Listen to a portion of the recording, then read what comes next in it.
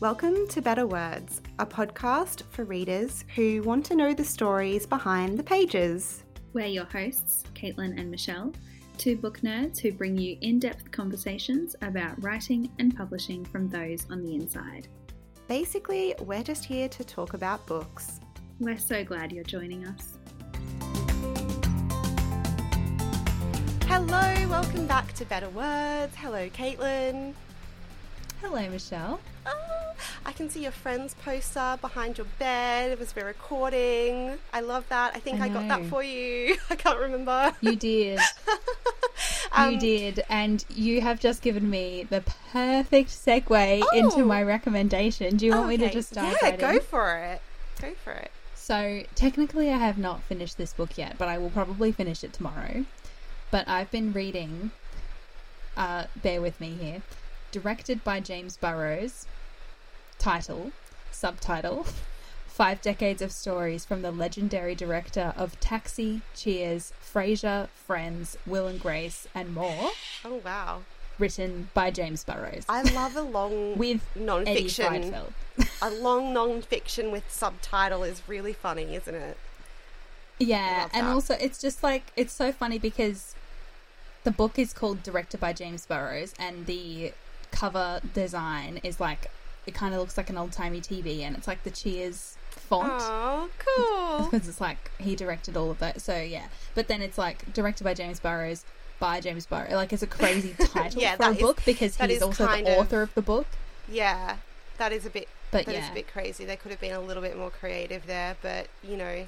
But in some ways it is also great because he's a director. So it's all about the things he's directed. So I don't know. Actually, yeah. Oh, is it good? Tell me about it. It's complicated to say, but I think it is a good title. So it is, you know, broken. This whole book is like broken into sections, which is basically a bit about his childhood, a bit about his father, a bit about his early career in theatre, and then he got his start in TV on the Mary Tyler Moore Show and started directing there and on like other shows on at the time, like Laverne and Shirley and oh my god, like, you know, a few things like that, and then worked a lot on Taxi and then co-created Cheers and directed like 90% of Cheers over the 11 years it was on.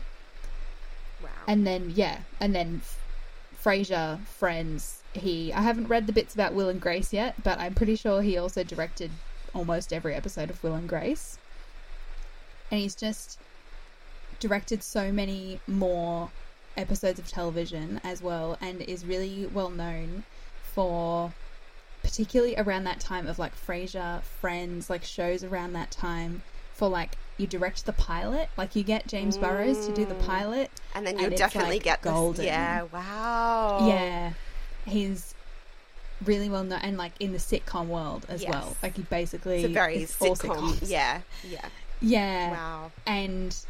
And different types of sitcoms that really seem to have added something to the genre. Like Cheers, I don't know heaps about Cheers, but like reading about it in this book, and obviously he has high opinion, it's his work, but it's one of the first shows, you know, you look back at like a lot of older sitcoms and all the episodes really stand alone, like truly, and they barely have any character development, and the relationship between Sam and Diane was like kind of one of the first to really kind of evolve in that way, and that's why the audience was tuning in, not just to see all the funny stuff that was happening in the bar. They were invested in the characters and how they evolved, and then that continued when they spun off Frasier, and then of course like then that becomes part of the blueprint, doesn't it? And everyone was invested in Ross and Rachel. And then Chandler and Monica, and and then even the style of show, like a true ensemble show, the way Friends was, then becomes, you know, a slight blueprint for like other big ensemble sitcoms that followed. You know, like it's just crazy. That's amazing. And, that's like such a we know game I changer. love Friends, and we know I'm a TV nerd, so I love I love books and podcasts behind the scenes of TV and sitcoms and things. Yeah, I feel like that really is like your niche. The way that I love like a crime drama and true crime podcast, like you love a behind the scenes. I find it's so fascinating how it all works, and like the genre of sitcom as well, and the way that it like has evolved and everything, and like even through James Burrows' career, talking about how in the US the big night for like TV comedy used to be Saturday night, like people were free on Saturday nights or something, and then it became Thursday because everyone would want to advertise on Thursday for people to go out and do things on Fridays. Oh. Like, and movies would open on Fridays, and so they would need to advertise the movies on Thursday and go on, like, just things like that. So crazy. And like when you think about how many people watched Cheers and MASH and Friends, like, oh my god, the numbers are just insane. And I guess everything's like, it's so, as we always say, like streaming has changed everything in the way that we sit down and consume, the way we binge things, like that also changes our habits and what we want, and also the way that people write and direct in terms of when big moments happen at the end of an episode, or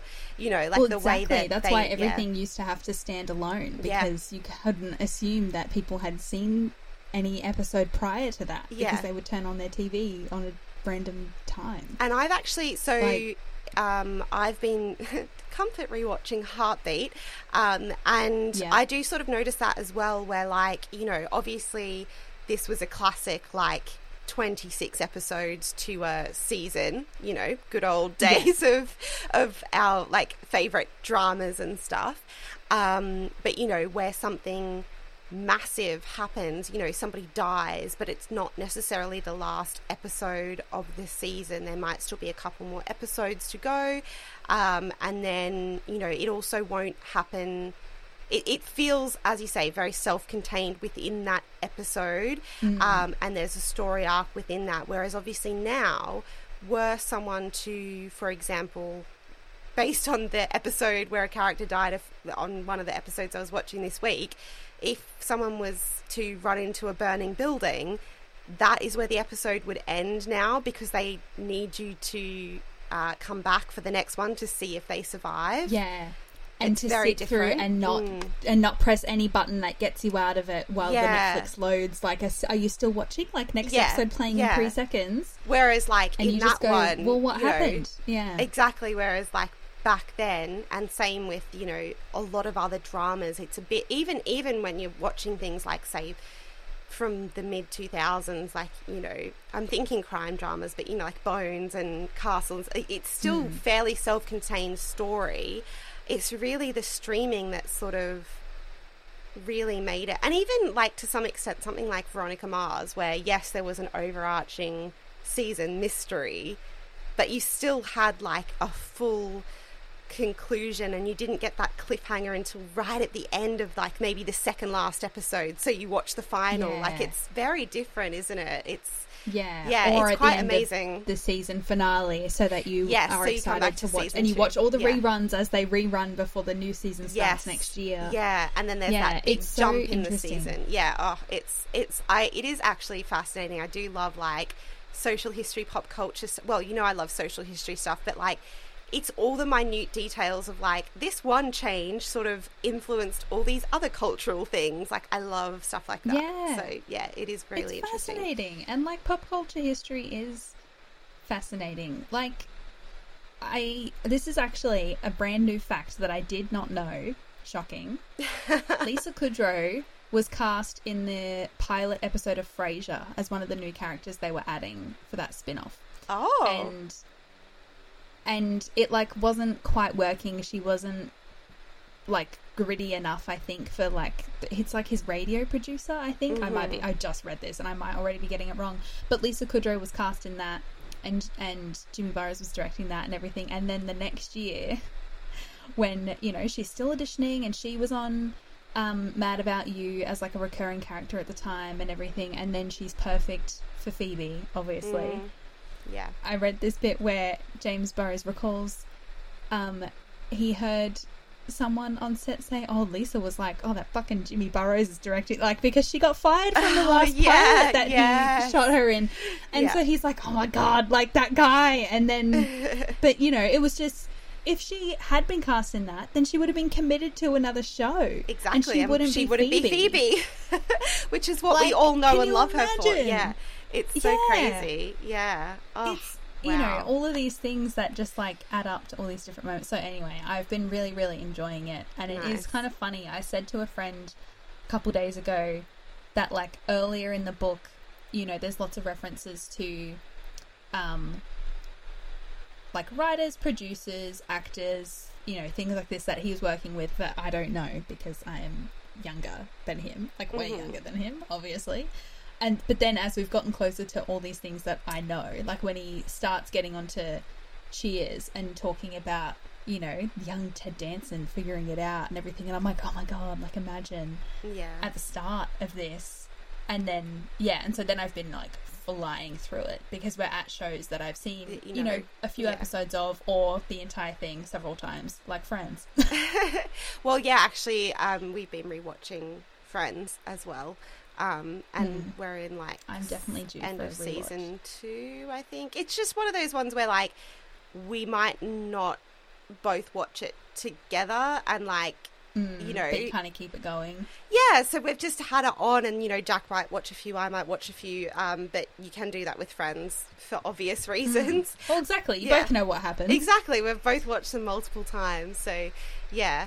Oh, yeah, great. Well, talking about rewatches and rereads, I actually want to recommend and talk about a book that I think I've said is one of my favourite books before. If I've talked about it on the podcast, though, it would have been like 5 years ago because that's when I last read it.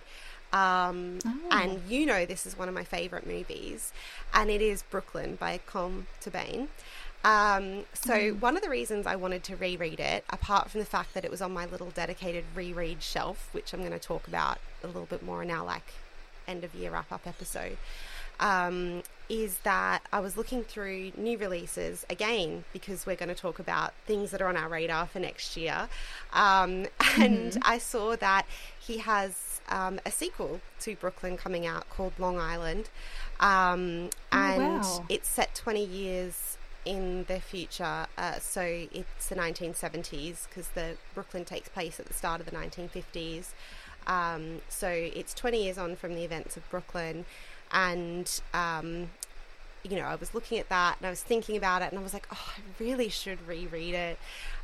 So I did, and you know, in preparation for the sequel, yeah. Of course. But then, like, you know, when you're like, but also because it's one of your favorites. Yeah, but also when you know when you're like, oh, I'll reread it next year closer to when it comes out, and then I just couldn't stop thinking about it, and I was like, oh, I really, really want to reread it. The first time I read it, because I had loved the movie first,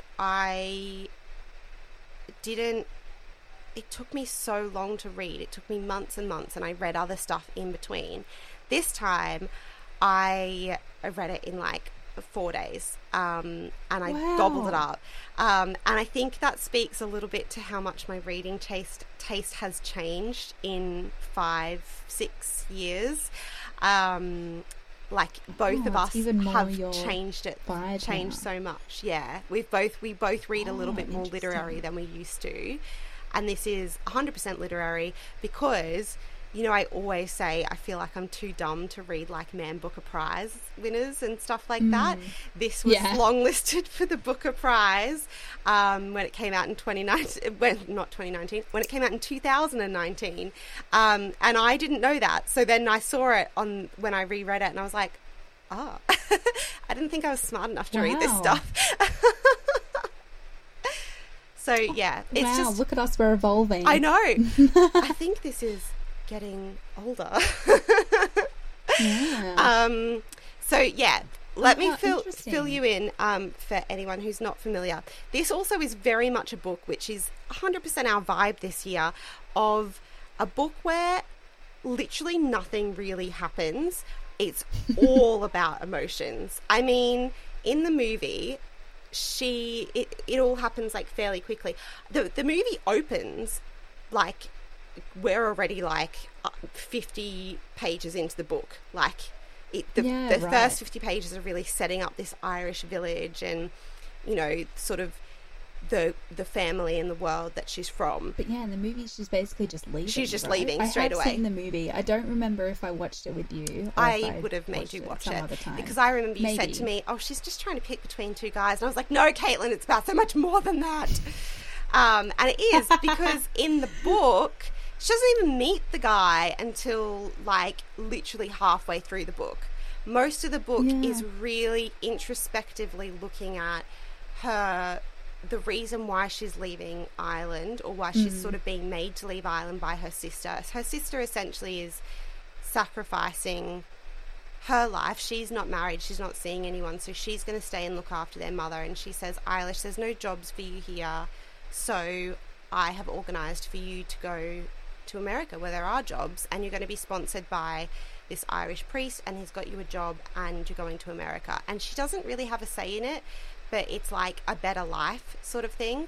So we follow her on the boat. I would like, honestly, these passages take up so much of the book itself, but in a way that like that sounds sort of boring, but when you read it, you know, when you read one of those books where it is all about feelings and emotions, this time I just raced through that because it's more what I read now. We follow her getting set up there. We sort of really get to grips with like who she lives with in this boarding house, her job, and she gets this really intense sort of homesickness. And basically her boss, she works in this really upmarket department store, and basically her boss is like, you can't work here if you look like that, so we're going to do something about it. And they call the priest, and he organised for her to like enroll in like a bookkeeping evening class, and it sort of gives her a bit more spring in her step. And then she meets this guy, and really I think even more so in the book than in the movie, she's very much like not sure. He 100% feels a lot stronger about her than she does about him. Like she's very much like I don't really know yet, because she's very, very shy. And he really grows. But I sort of recognised a lot of myself in that as well. And I'm sure you will as well, Caitlin, of like needing to get to know someone, and it's sort of being a real slow burn. But he is obviously like head over heels in love with her, like from the start. It's really cute. And he's so cute in the film as well. So yeah, we sort of go through that. And then there is a tragedy back home, and she has to go back to Ireland. And when she's there, she suddenly gets offered a job, and she's sort of hanging around with her friends who are getting married, and there's another man who sort of starts wanting to date her, and she's really torn, not between the two men. I think it's too simplistic to say it's a love triangle between two men, because really it's what they represent. There's so many more choices. It's there's so many more choices to it than just picking one of them. Yes, because it's like, do I pick the safety, security, and what I know of this life in Ireland, or do I follow my heart and this sort of exciting, really unknown leap into this new life with this man who's so different from everything?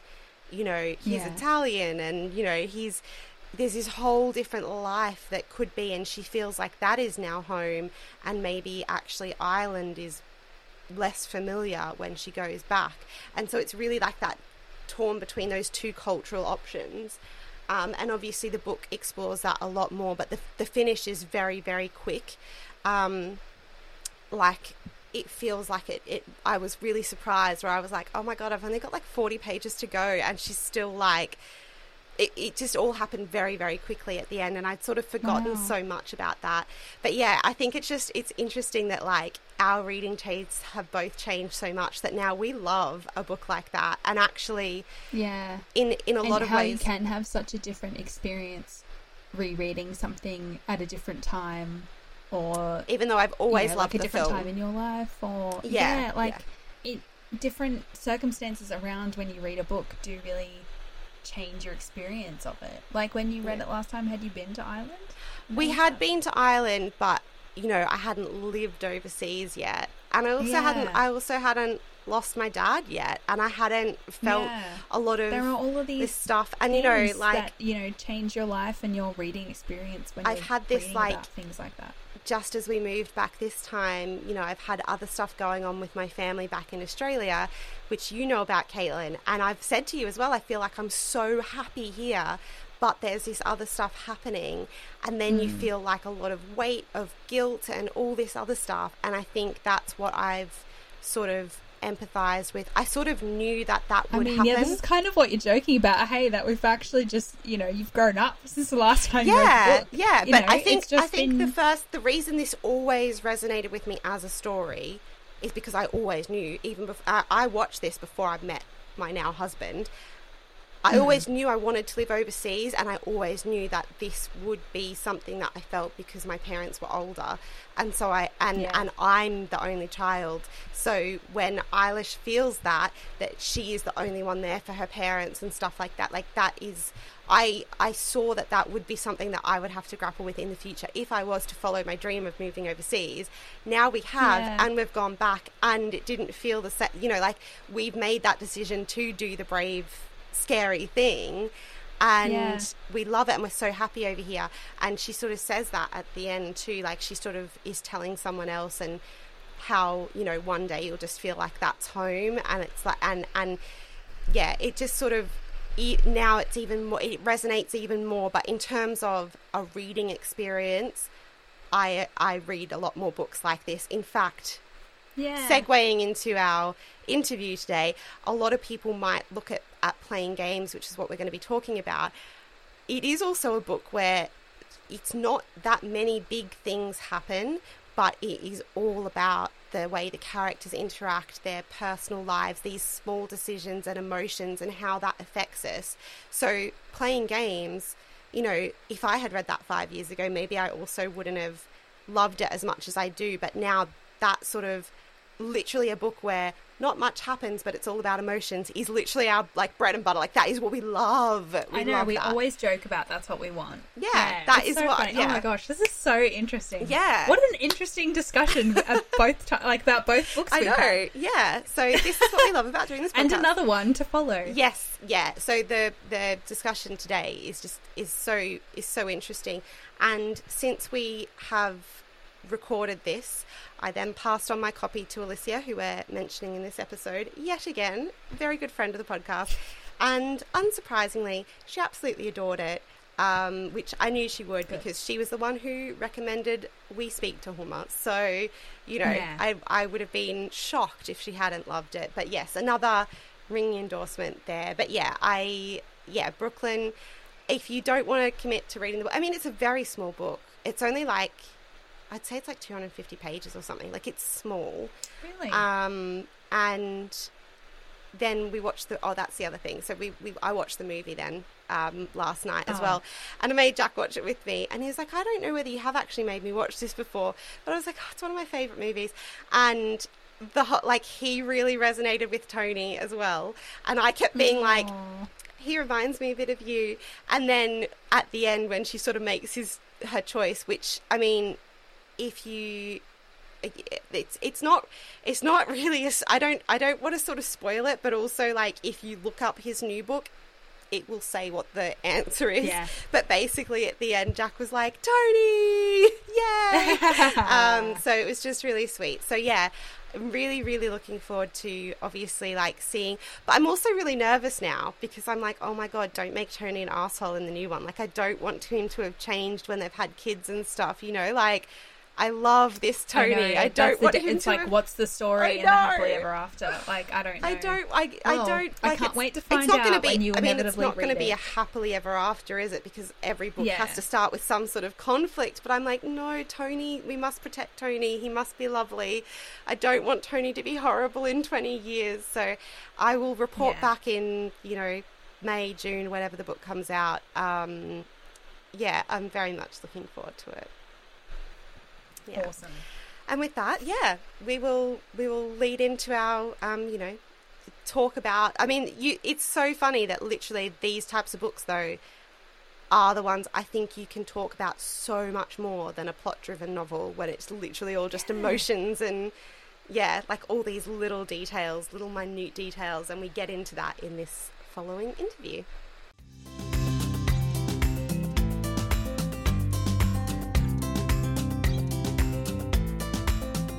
Our guest this week is an award-winning author and journalist. Her memoir, How We Met, A Memoir of Love and Other Misadventures, was shortlisted for the Books in My Bag Indie Readers Awards, while her short story collection, Things We Do Not Tell the People We Love, longlisted for several awards. She has also worked and written for The Guardian and The Observer, among other publications. Today we are discussing her debut novel, Playing Games. Welcome to Better Words, Huma Qureshi. Thank you. Hi, it's so nice to be here. It's just like lovely to have this chat about books. So yeah, thank you for having me. Yes, thank you for joining us. We're looking forward to the chat about books as always. Yeah, and we have to credit our friend Alicia with encouraging us many times to read your work.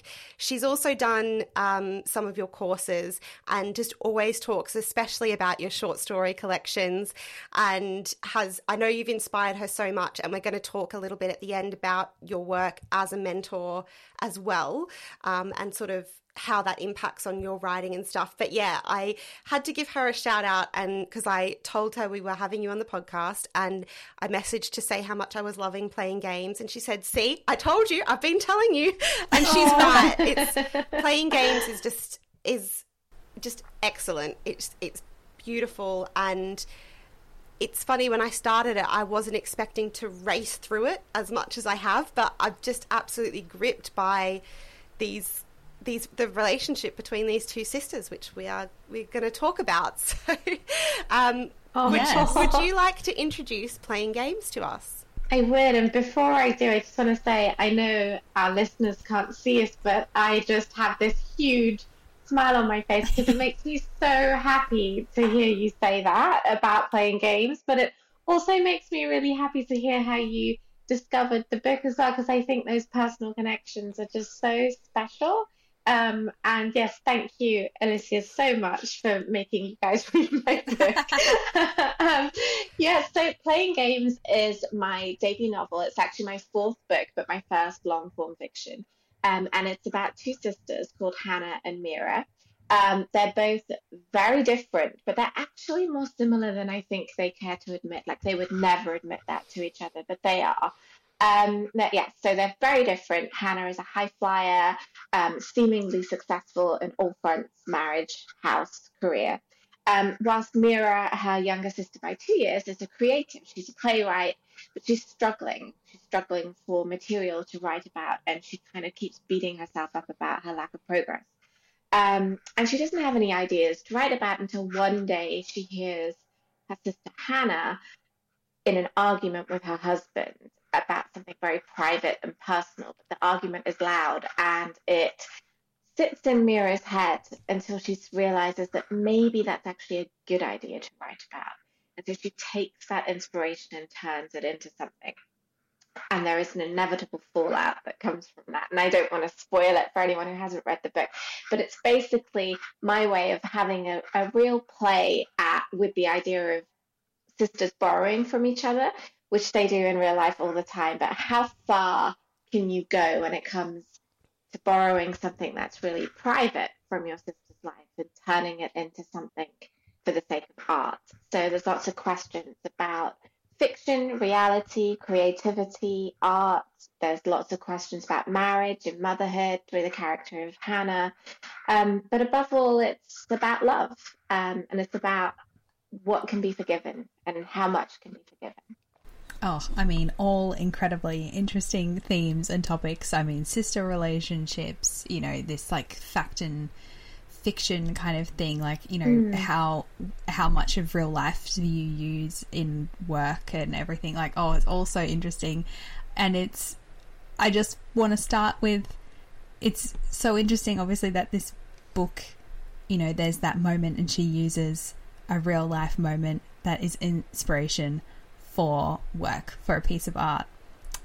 Was there a particular moment that inspired you for this novel? There was, but not in an obvious plot way, like not in an obvious biographical way. So you didn't overhear the same argument? I didn't overhear any arguments, but what did inspire me was that at the time that my short story collection came out, which is called Things We Do Not Tell the People We Love, that was the end of 2021. And at the time, I was very lucky. I got some wonderful reviews, but it would surprise me how often in reviews, reviewers would mention that these stories are obviously based on the author's life. That would come up a lot. And I'd be like, oh, is it? I don't think so. I think I made all of that up. There was one story in particular which got a lot of attention because it won the Harper's Bazaar Literary Prize, so people, could read it before they read the book. And that's quite a dark story about a young girl who has a terrible relationship with her mother and essentially tries to kill her mother by poisoning her with some jam, right? It's when I say it like that, it sounds like a ridiculous idea for a story, but that's how made up it was. And yet I got lots of messages from people who knew me, friends, other writers, people who would sort of send a message and say, "Is everything okay with you and your mum? Like, are you okay? Like, is there some kind of underlying thing going on here?" And I'd have to, I found it quite amusing. I wasn't offended. I just found it, isn't that interesting that people read my work as automatically biographical, and that therefore all these things, and my short stories we're not here to talk about those today, but they're very different stories. They all feature female protagonists in their sort of early 20s, going through quite difficult, dark things. Like, I would say it's a much darker book than Playing Games, but it really interested me that people assumed that darkness must have come from somewhere real in terms of the things that had actually happened, like the actual details of the plot. Like, did you go to that place and did that happen? And I just found that so fascinating. And yes, I know, like, there is a place to get very, defensive about that and say, well, would you ask that of a man? Would you, but at some level, I kind of wasn't that defensive. And actually what I found more interesting was other people's reaction to it. Like, is it easier to believe if it feels like it's real, or does it worry you that it might be real? Some of those stories that I'd written had very terrible relationships. And I had close friends, again, I had family members asking me about me and my mum. My mum found that was very funny, and she did wonder why so many of my characters were trying to kill their mothers or just didn't get along with them. Yeah. And my friends would be like, is everything okay with you and Richard, my husband? And they're like, everything's fine, guys. This is fiction. This is my way of testing life. Yeah. And it kind of helped that I'd written a memoir as well, because I could point to that and say, no, this is real. This is fiction. Fiction allows me to make and like you up. Already know it's different. So that was a seed that was going around in my head, and so that was what I sort of borrowed, so to speak, from real life, was that theme of why does it matter in a way as well, like if it's real, if it's not real, that intriguing thing. And I think it is just fascinating. And around about the same time, I think a couple of years earlier, there'd been a short story that went viral in the New York Cat Person. Yeah. It went, crazy, and everyone was reading it, and everyone was like, oh, wow, people are interested in short stories. And then a couple of years later, so I think around about the time that Thing We Do Not Tell came out, or possibly just before that, it emerged that a lot of that had been kind of based on someone else's life as well. And then there was this whole discussion about what you can borrow from real life, what's ethical, what's not ethical. And then there was a whole other story in the New Yorker about acquaintances in a writing group. Yeah, bad art friend. One of them had borrowed the bad art friend, exactly. So all of that was running through my mind, and they were like threads of thought that just sort of came together. And I thought, wouldn't that be interesting to see how that would play out in real life? And I think that, to me, is what writing fiction is. It's looking at what could be just so fascinating to unpick and explore, and like you kind of get obsessive about something as a writer. And I think I got obsessed by this theme of wanting to know why it mattered so much, and what harm it could do, and how it could make you feel if you were in the situation of being the person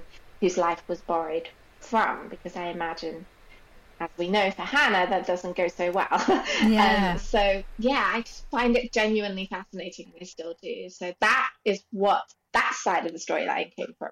I mean, it is fascinating, and you're right before when you said about like there is that thing, then it's like, oh, well, no one ever asks men this. It's like no one ever thinks crime authors are out, like, killing people, do they? It's like young women writing, like, literary, contemporary, you know, sad girl lit, like, all of these kinds of things. It's like, oh, and everyone just assumes it's like that. It is one thing with some of those to be like, oh, is this based on your own bad breakup? Compared to, like, but do you want to poison your mother? That's a bit of a stretch, I would think. And I always remember the conversation that Emma Gannon and Holly Bourne had way back when Holly's book Pretending was coming out. And she mentioned there's a character in that doesn't like weddings. And after that, like, a lot of people were like, oh, I'm so sorry that we... And she's like, no, I made this up. Like, it's not me. And they do have that latch on to really tiny things, don't they? Yeah, and, like, why do people... Especially with someone like Emma Gannon is the same, of someone who has also written non-fiction and then fiction, but people seem to ask more about the fiction of, like, what's based on this, who's this based on. I don't know what it is, but that actually sort of leads into my next question, which was about those blurred lines, because actually as I was reading this and thinking about, you know, when we read a book for the podcast and I start thinking, oh, what sort of stuff do I want to ask in the interview, what sort of questions should we ask, I was thinking, actually, this is the third book that I've read this year that asks these questions of us as readers and creatives of what stories can you tell that aren't necessarily yours. So Yellowface by Rebecca Kwong. That is very much like the central thing of that, obviously, but in terms of obviously a stolen manuscript. But actually what I was thinking wasn't the stolen manuscript. It was something later in the thing where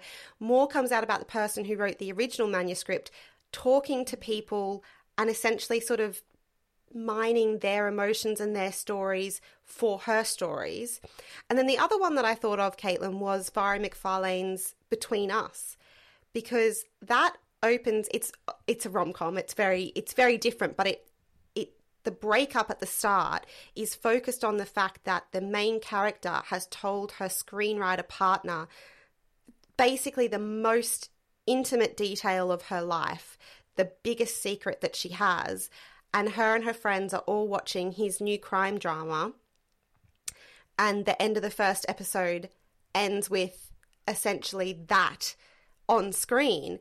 And then, of course, she starts to question, well, this person's like having an affair and is all this other stuff in, like, what is real and what's not in our life then? If you're taking inspiration from me, are you taking inspiration from other parts of your life? And obviously that's different, but I just think it's so interesting that it is such a big question and it's a really interesting topic. And obviously all three books are done in very, very different ways. They have very different things, but that question to me was like a central theme linking them.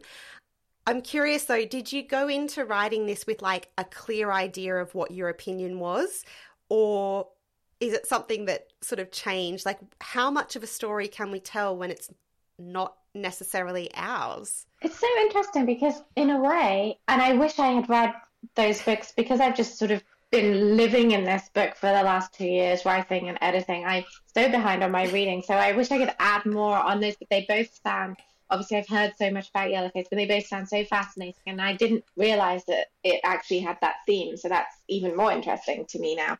I think for me, when I write, I try to be like a camera in a film, right? So I'm sort of observing things happen to other people. And I kind of took that approach to the theme of borrowing from real life. Like, I really don't think I think the answer changes. Sometimes yes, sometimes no. But ultimately, I kind of feel like it's kind of insignificant in the bigger picture. And that maybe the answer is that we spend so long deliberating on what is true and what is fiction that we fail to take from fiction all the other things that it can give us. And I wonder if maybe that is just, as humans, as readers, we're constantly looking for significance and meaning when sometimes that's not the most important thing. It's like the origin of it is not the most important thing. It's what you take from it in that moment, sitting there, say in the context of playing games. She's writing a play, not a book. And that was a very conscious choice, that Mira is borrowing this idea from her sister's life, and she's writing a play about it, which therefore has to be seen. It has to be witnessed. You have to see it unravel. And that's what her sister then does, is that she sees this on the stage. But there's so much more about storytelling and sort of being in that moment. And I write about Mira and what she, just getting very meta now, like all these layers of truth and fiction.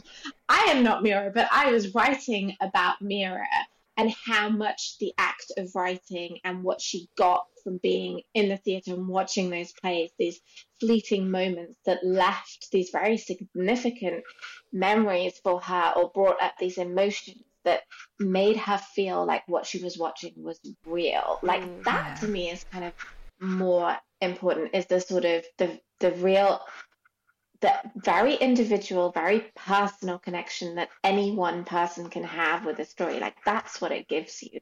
Where it comes from, I think, is less important and less significant.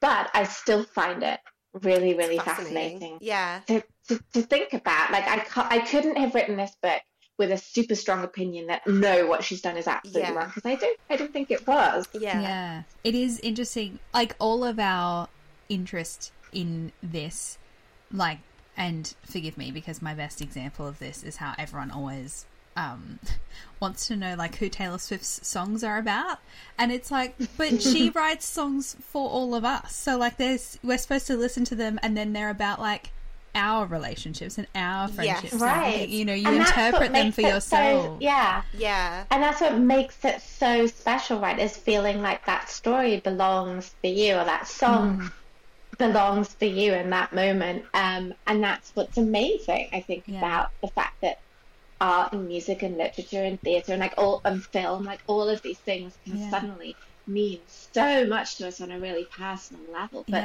loads of us are having those personal reactions in different ways. Like I think that's fascinating. And so different. Caitlin, the first thing I thought of when you said that as well was we had a little break. I had a meeting before this, and I went downstairs and I listened to some music, and I was listening to Maisie Peters, of course.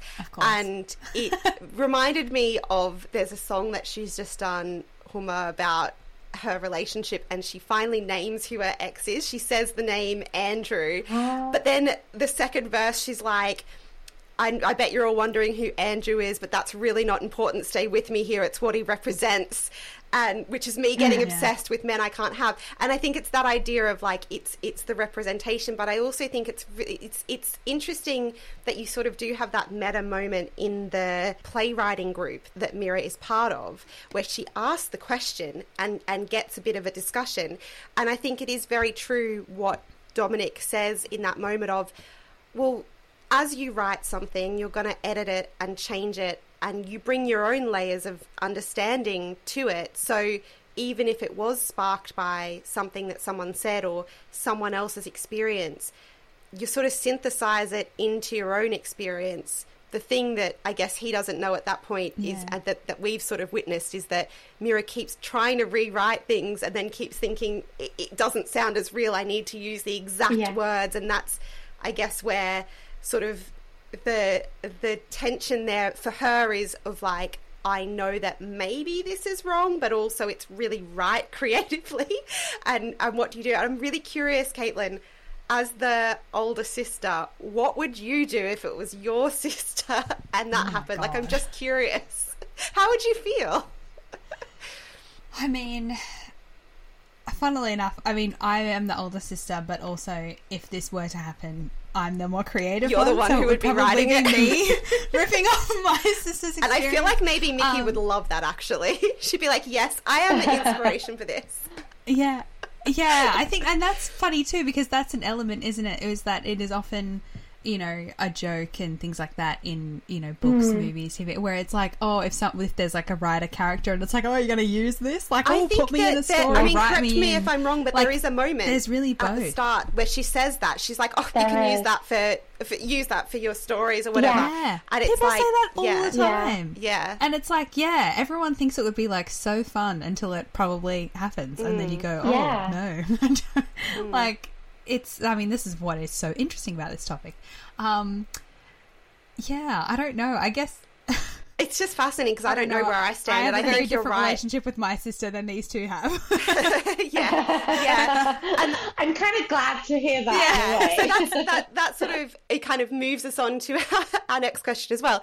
Is you know, the Guardian review of Playing Games does describe it as characters in uncomfortable situations who say and do uncomfortable things, and I think sometimes that's what I was feeling of. You're getting the insight of, say, Hannah maybe lashing out at her sister, and she doesn't really want to, but she can't sort of help herself, and Can't help herself. yeah, and those and situations. sister I mean, we relationships are so love interesting. characters like this who are uncomfortable to read and who are like, because we're all messy human beings, right? And we all have those moments where we sort of do or say something and then we think, God, we shouldn't have done that. But how important is it to you that when you write, you know, you do maybe leave readers feeling a bit unsettled or a bit uncomfortable, even if that's not, you know, the easiest reading experience? I don't know that I do it consciously with the reader in mind. I think I'm just incredibly drawn to complicated, very messy characters, and I feel that there's a real sadness in all of my characters, like whether it's Hannah, Mira, and Samir from Playing Games, or any of the girls from Things We Do Not Tell, that they're constantly unable to express themselves, and I think that is going to forever be a theme that I return to in my writing, because I feel like so much hinges on what is unsaid. And in Hannah's case, she can't help herself from saying things she doesn't mean to say, which is almost the inverse in a way. Like, she says things instead of saying the nice things, it's the hurtful things, and she doesn't know why she does it. And I think I'm just trying in my writing to show characters who feel real. Like, to me, it's weird to describe them as characters because I feel very much that they're people. So to me, it's like just showing people who are real, complicated, messy, nuanced, can be both things at once. Like, neither. One thing that I was very conscious of doing was with a story about sisters, was that it's a trope, right, in literature that we see a lot. You will have two sisters, one will be good, one will be bad, one will be super organized and brilliant, and one will be wild and scatty. And yeah, there's a little bit of that going on, but I was very conscious that I needed them to be more complex than that. So you can overlap, you can be both creative and scatty, but also have these moments of being really on it, because Mira does have that too. You know, like she's efficient in her cafe job. Hannah watches her and is actually like, oh no, look, she looks like she belongs here, and things like that. And Hannah seemingly has it all together, but really she doesn't. And it really mattered to show that they're not just one cookie cutter sister character that I think maybe you start reading and you think, oh, okay, I get this. Mira is the one that's with the housemate. Oh, I see where this is going. But actually, there's so much more depth to both of them. And that, to me, was the most important thing, was to show, whether it was for readers or whether it was for myself as I was writing, I don't know the answer, but it was to show that you're not just one thing or the other. Yeah. And you can constantly be crossing those lines, and life isn't that binary. And yeah, the possibility of holding two feelings at once, two very extreme feelings at once, I think is possible, and I think that is real. And I really wanted to explore that and see how that would feel. You know, like, if you want to be able to tell your sister, or even your husband in Hannah's case, that you love them, that you care for them, that you can't possibly imagine your life without them, but the words that come out are completely the opposite. Like, imagine carrying that all the time. Like, and I felt for Hannah, and I know that Hannah is sort of seen as the bad sister, she's mean or whatever, but like, it really, really mattered to me that she especially showed her vulnerable side, and so that readers could forgive her and understand her. for who she is as well. Yeah, definitely. And as readers, we do spend time with both of them. The book is from both of their perspectives, and as they, interact with each other and everything, you get it isn't just from one person's side, that we do see from both of them. Did either Hannah or Mira come first? Is that one of them easier to write? Was it ever from only one of their perspectives, or can you tell us a bit about writing both of them? Yeah, that is so interesting, because though this novel had various iterations in the very beginning, there were different contexts, sort of different frameworks, similar themes, but different beginnings and things like that.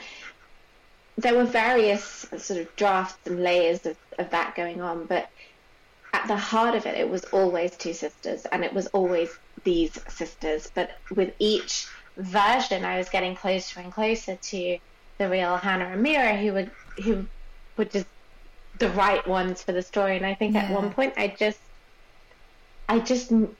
instinctively knew that I'd found them, which I know sounds a bit bonkers to say out loud, but that's how it works for me.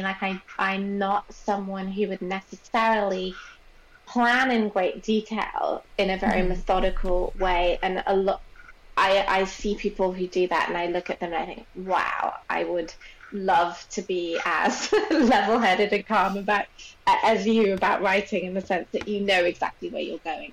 I didn't experience that. And so I did feel like I was getting to know them in these various kind of half-abandoned novels, one after the other, until I finally found who they were going to be. But it was always going to be these two sisters who were unable to say how much they cared. And that was always going to be the heart of it. And I was just kind of finding them and putting them in different situations until Hannah and Mira kind of just became really clear to me in a very visual way. So I don't know if that answers your question. I find it so hard to explain how I go about writing, because often it's just like I emerge from this space and I have no idea how that happened. It just did. It just did. So that's I know. I think it is always hard, when we're like, and why'd you choose to do this? And people are like, I don't know. I was just writing. It just happens. It is interesting though that it was really always that set of both of them. Because I don't think it could ever have been only one of them. Yeah, that was never even a choice. I think I always knew that this is going to be equally about both of them and how they see each other. Because if the whole story had just been in Hannah's perspective, we would lose so much. And if the whole story was just in Mira's perspective, we would lose possibly even more, because there's so much more going on in Hannah's life that Mira doesn't know about. So that was never even occurred to me that it would just be about one sister sort of perceiving the other sister. It was always that they were going to be in it together. And I think also talking about sort of emerging from a creative moment, I think that you sort of bring that to life so well, when Mira has this inspiration and the sort of the vibe changes for her when she's gone from being totally stuck with this project she's been working on, and then suddenly she's like, yep, got a spring in my step. I know what I'm doing. I remember reading it and thinking, oh yeah, that feels very familiar to me. When things are clicking and when the project's going well, I really recognize that feeling of ease that comes with that. And I can see as well why then she's like, I don't want to let this thing that has inspired this go, because it's such a magic little time to be working on a project like that and having that creative moment. Yeah, as you can tell, I thought a lot about this book. I love it. I love that though.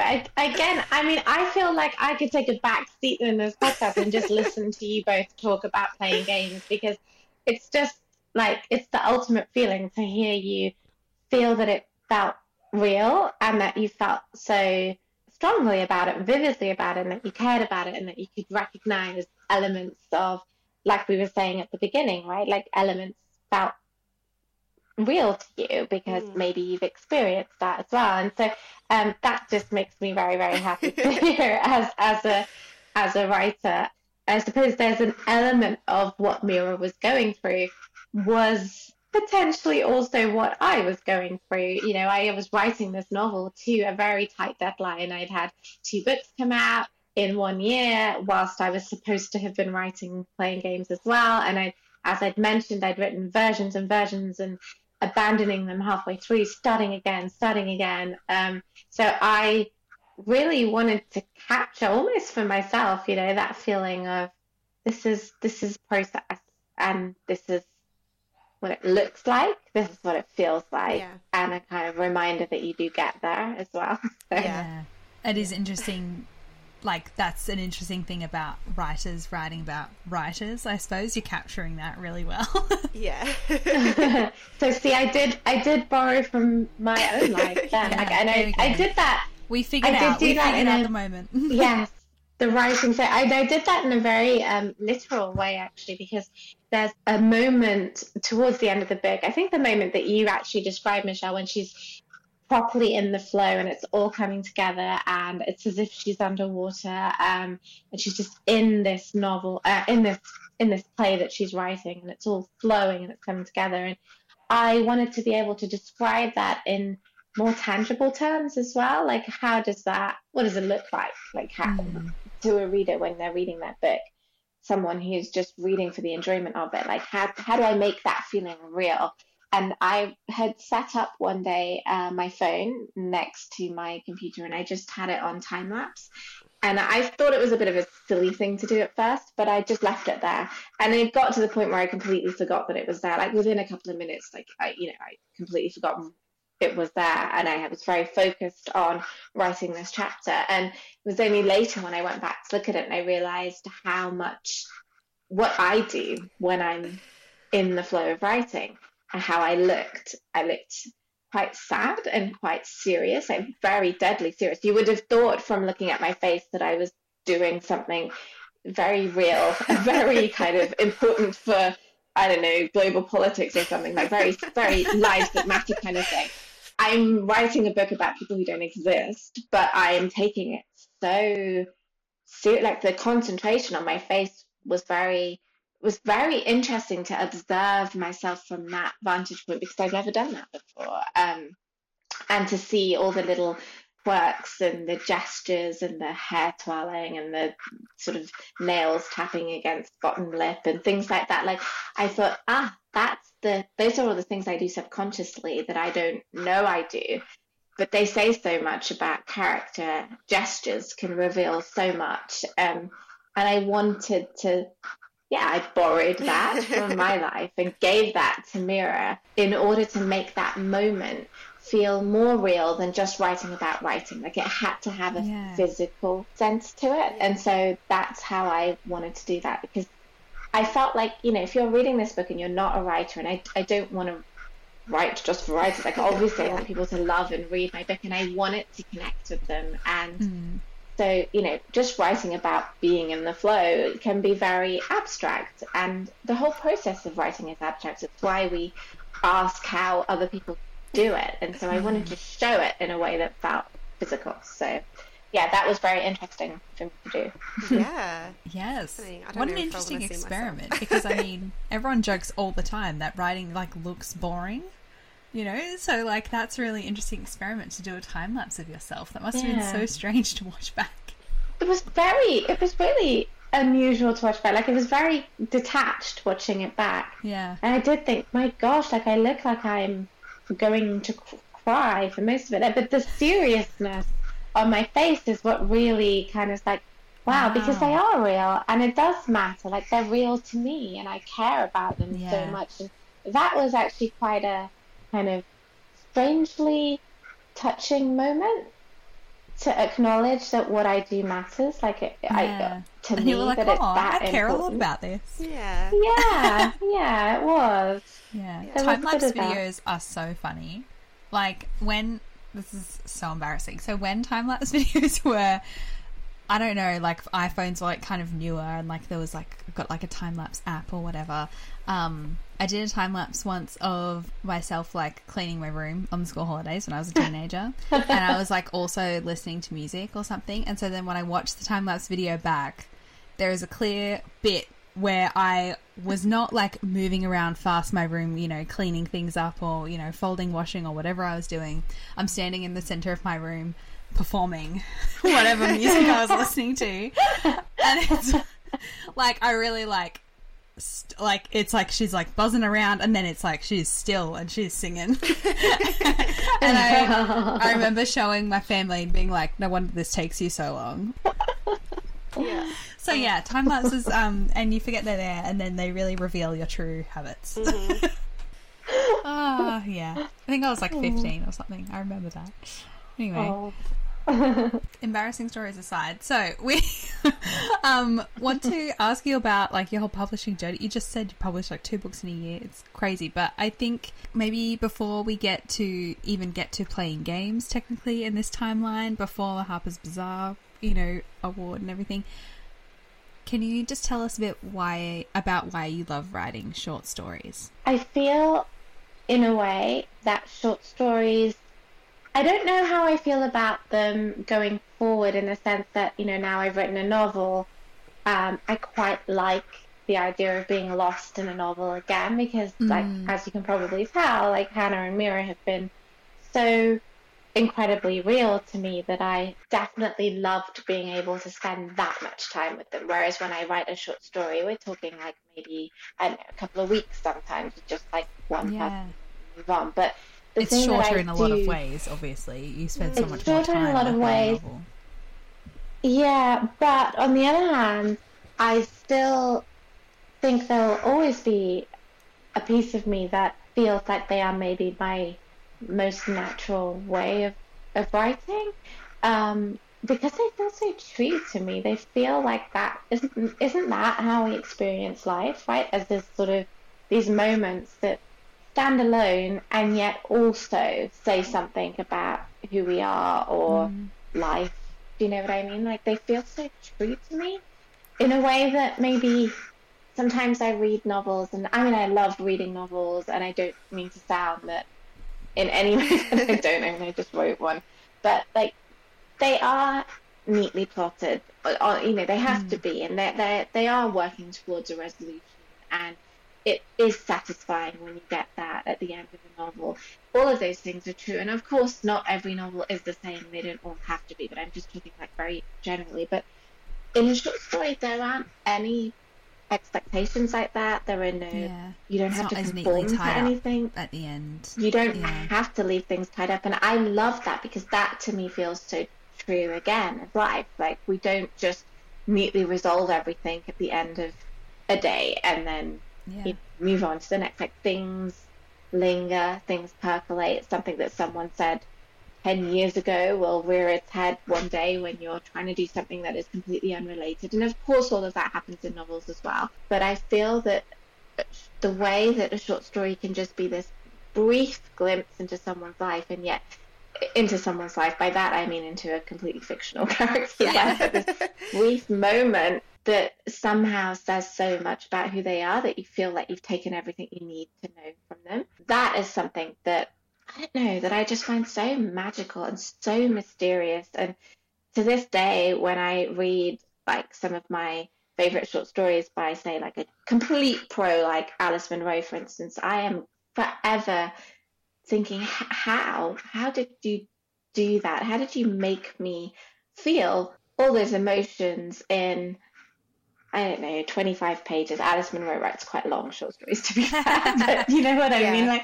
Like that, it's that feeling of being caught up in something, but it doesn't just end when the story ends. That's what I hope to achieve in all my writing, even in my novels, say, like that feeling that, for me, that story's not over, and I wanted to give them an end. I was kind of talking without spoilers in a way, but like, I wanted to give them a real tenderness. I wanted them to have a coming together. So I didn't feel like I was neatly resolving everything, because I feel like they're complicated enough to know that things are not just all of a sudden going to be rosy. And of course, that probably is true for like every novel. Like things will always get complicated. But I love the feeling that their lives are still being lived. And that's what I kind of try to give to my readers as well, because it makes me really sad to think that they're just, I don't know, they're just contained in a book and that's it. Like it doesn't feel like that for me. Like it really does feel like they're still there, and they're still living, and they're still arguing, they're still bickering, but they're still there for each other.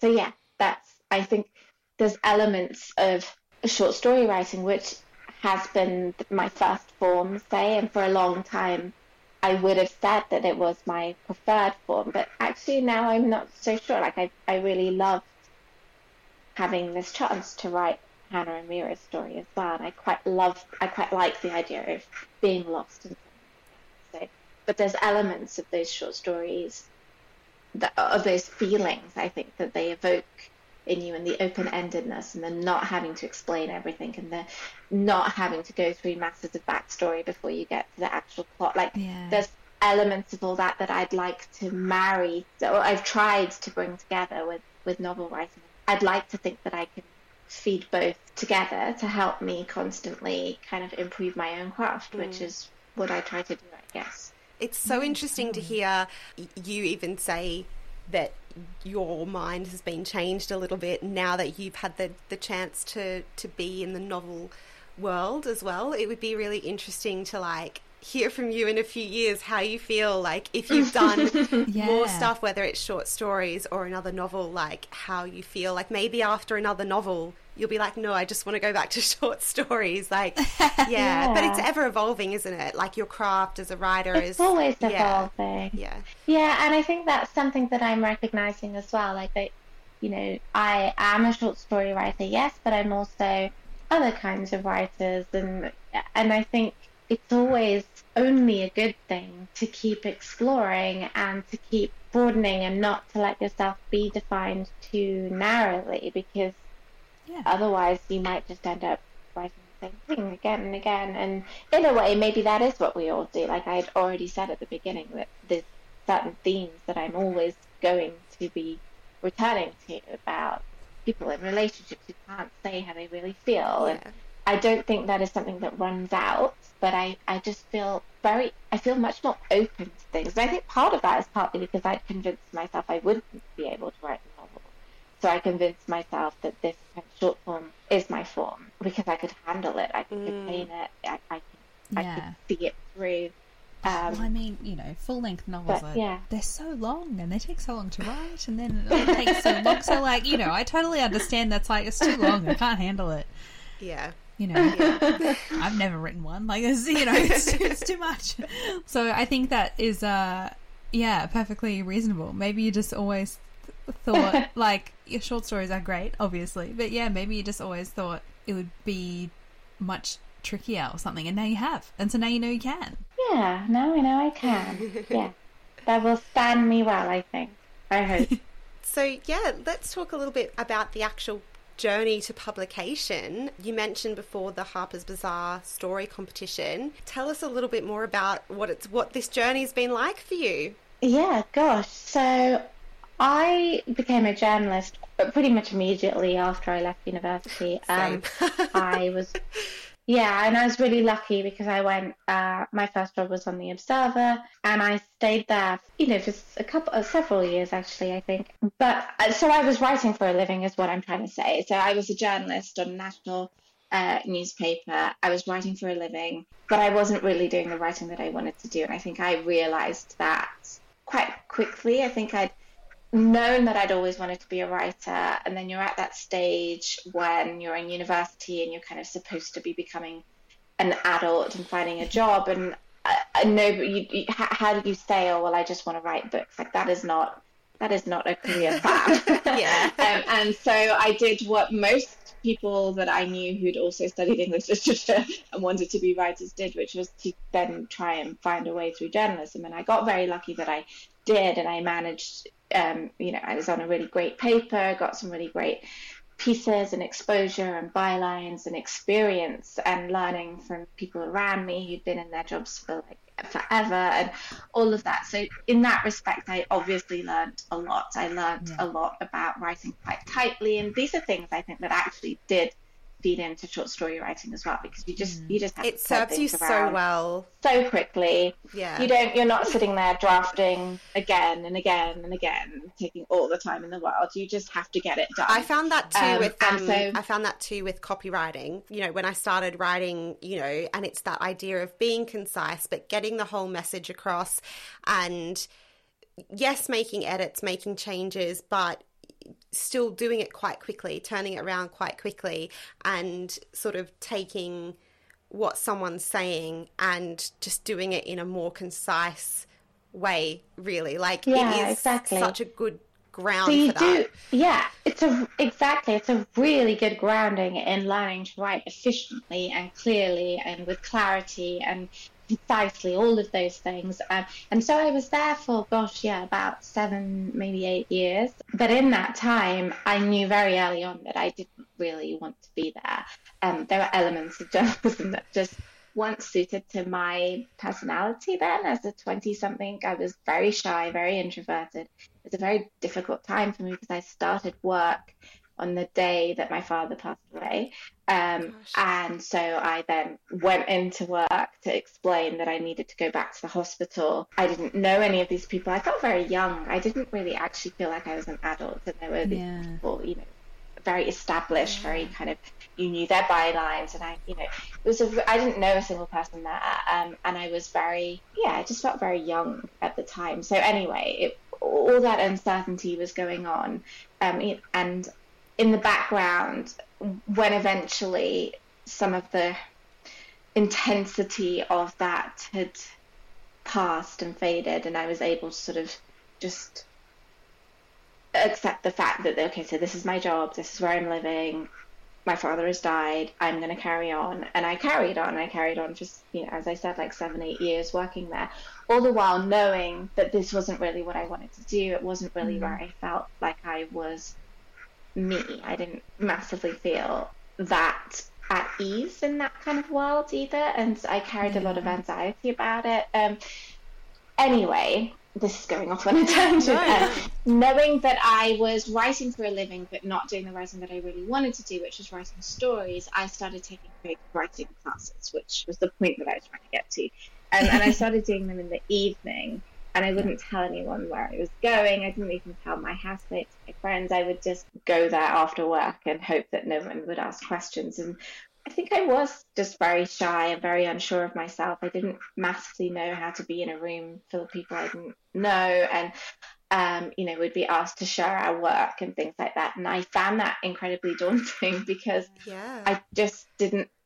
I think writing is so incredibly vulnerable. And so to be asked to sort of read in front of like 25 people that you have no connection with, for some writers that's great, but for someone like me who had been through pretty turbulent time with that, you know, a lot of change, you know, I'd left home, all these kind of life changes going on that felt bigger than maybe what my friends my same age were going through.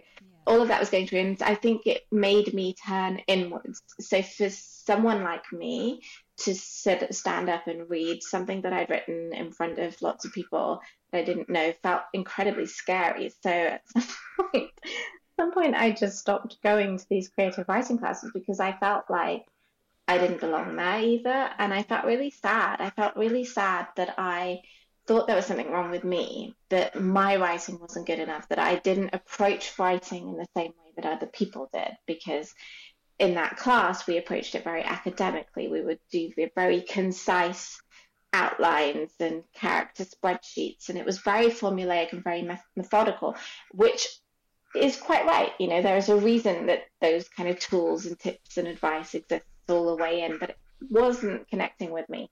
And so then I kind of went off-piste and I just read all the books that I loved. And I remember sitting in front of my bookcase thinking, should I go to writing class today? Should I not? Should I go? Should I not?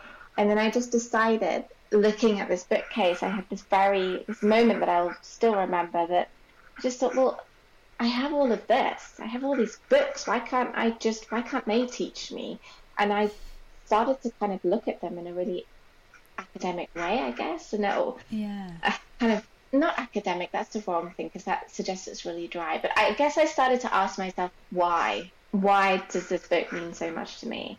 How did they do that? Yeah. Which was not something I'd just try and take more from it. At such detail. Yeah, like in the way you would at university if you're studying literature, you know, like you'd question things, but in a way that felt more personal, because I was asking for myself, like, what is it that this gives to me?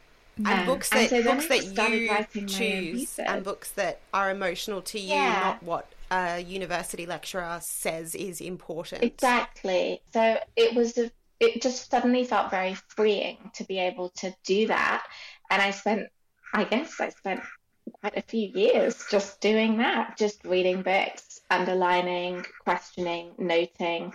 I had 3 children in quite close succession. My 3 children have got quite small age gaps, and by that time I had gone freelance as a journalist. And I think when I was pregnant with my first child, I got approached to do a book off the back of my journalism. So that was my very first book. But I don't know, I don't quite know that I had much of a clue of what I was doing then. So, but you know, I did it, and that was enough for me to believe that I could actually write another book, but that I knew that it had to definitely be better than the first book. And so when my other children were born, and when, you know, I had all 3, that was a turning point for me, because it was like I'd spent this quite intense few years of early motherhood having, you know, my babies, which was an amazing thing for me. It was what I wanted. It was what we chose as a family. So I didn't necessarily feel that I'd made this big sacrifice, but it did raise up questions about what I wanted to do next. And I knew for sure I didn't want to write for newspapers anymore. And I really did want to write what I had always wanted to write. And it was when my youngest child was about 1.5 that it all came to a head. And I realized that it felt very much like this very urgent now or never moment. And I don't know why necessarily. I don't know whether it was a turning point in terms of his age, that, you know, he would be going to nursery when he was 2. And it just felt like time had suddenly, like a chapter was closing. And suddenly I needed to think about what I was going to do with this next chapter. And I just knew that the only thing that made sense for me to do was to not try and continue being a freelance journalist by that point, but to take this time and do it for me. And so that's what I did. And he went into nursery in September, I think it would have been 2019. And I sat down and decided that I would just write short stories. And I set myself a time limit to write 10 short stories. I thought, if I can write 10, that could be a collection. I don't think I was necessarily thinking about publication in a serious way, but I think I was definitely serious about producing the work. And I kind of look back and I wish I had that sense of urgency now. I honestly don't know where it came from, other than I really felt like things were slipping away from me and I needed this. So I really needed writing. And these short stories just poured out of me, and I finished writing them between September and January. So September 2019 and January 2020. Wow. Once they were complete, like once I knew that there's a body of work there, I started submitting them to competitions. Not because I thought I would win, but because no one had ever read my work.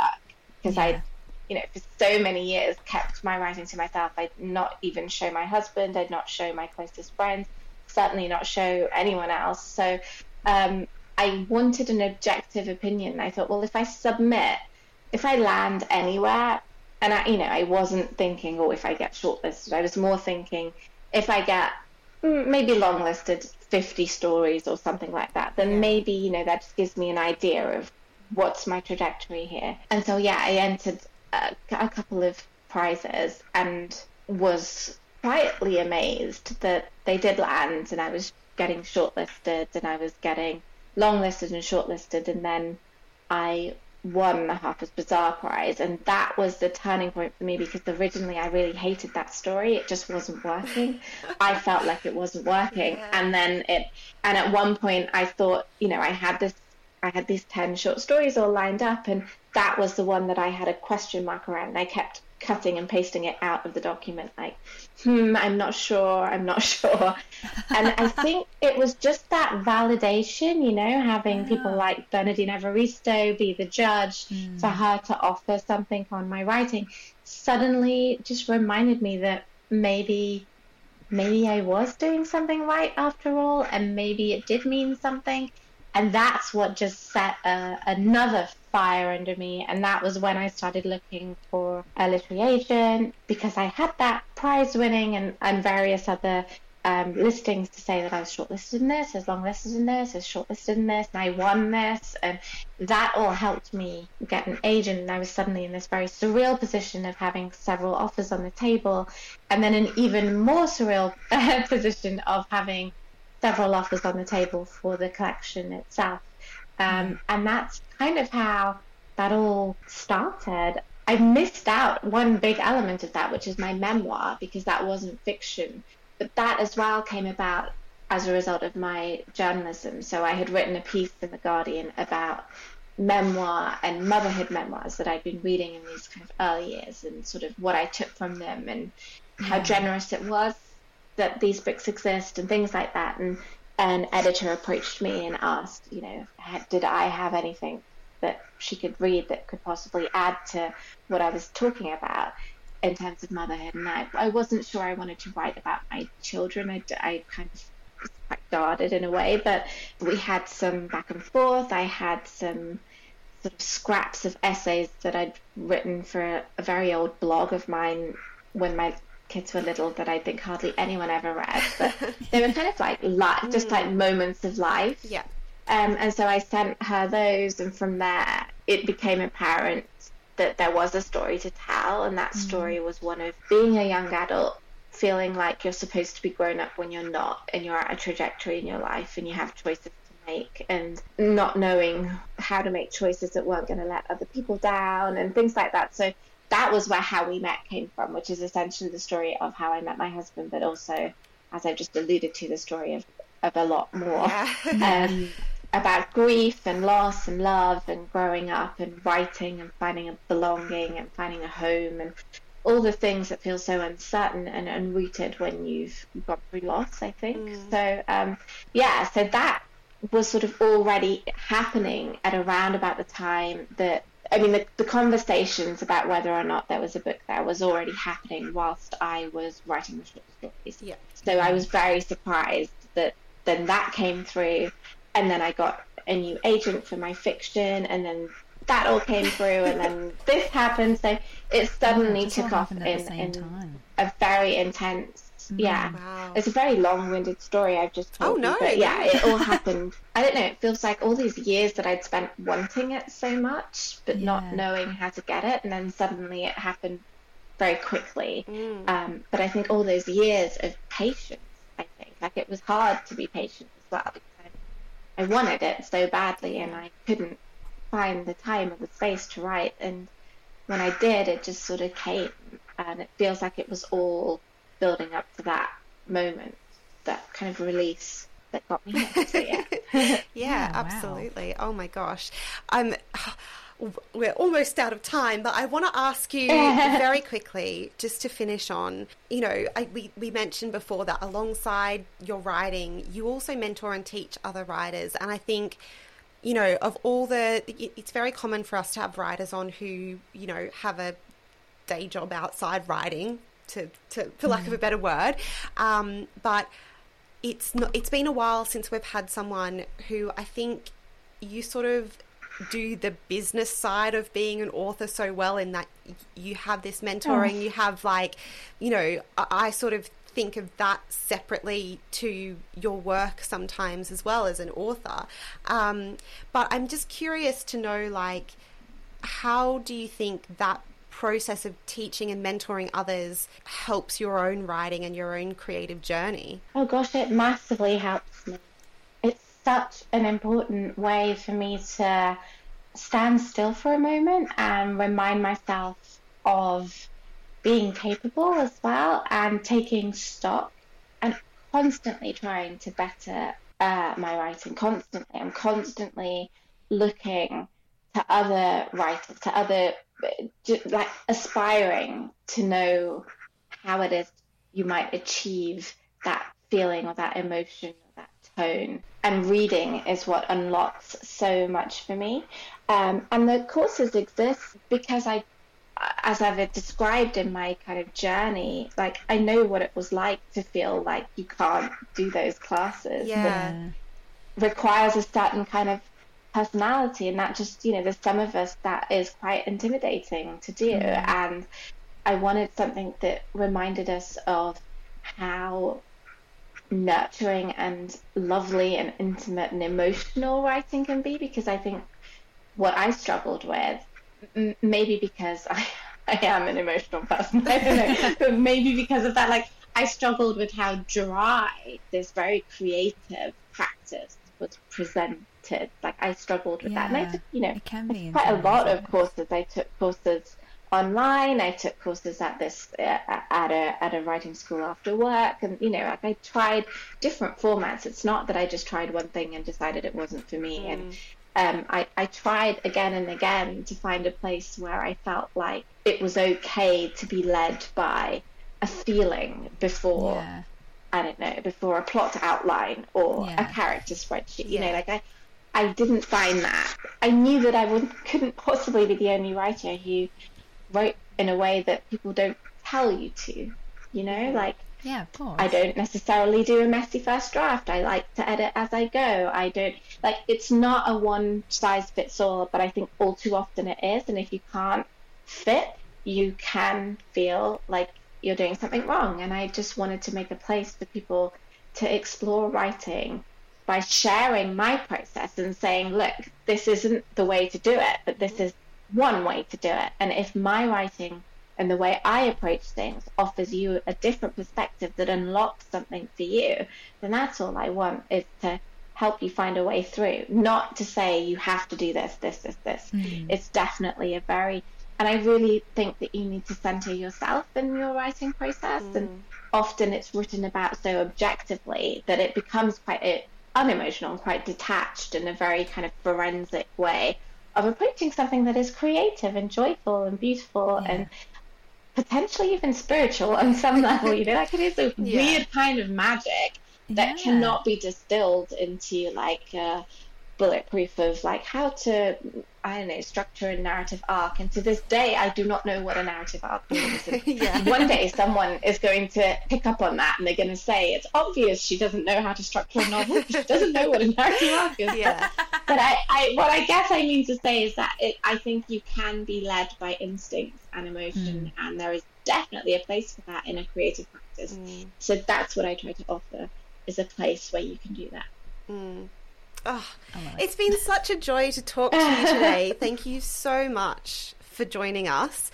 It's been so nice to talk to you. Thank you. I've had a lovely hour and I could easily spend another 2. Yes. It's so wonderful. It's so wonderful. And we hope to have you on again in the future. We're trying to do that more regularly again, to catch up with people and some time away, a year or more away from when we've spoken to them, and sort of catch up with them and find out how they're going and what they've been working on. So hopefully we'll do that again in the future. But it's just been delightful. Thank you so much for joining us. Could you please let people know where they can find and follow you online? Oh, thank you. Yes, sure. You can find me on Instagram. I'm at Huma Qureshi Writer, and I have a website, which is humaqureshi.co.uk, and there's all information about those writing courses that we just talked about there. And that's kind of where I am when I'm not trying to not be on there. You can find me. You can find me there. And it's just been really nice to talk. So thank you again, both of you. Thank you for listening to Better Words. You can chat to us on Instagram at BetterWordsPod. And follow me, Michelle, at Unfinished Bookshelf. And me, Caitlin, at Just a Bookish Babe. If you liked this episode, please share it with a book-loving friend and leave a rating or review.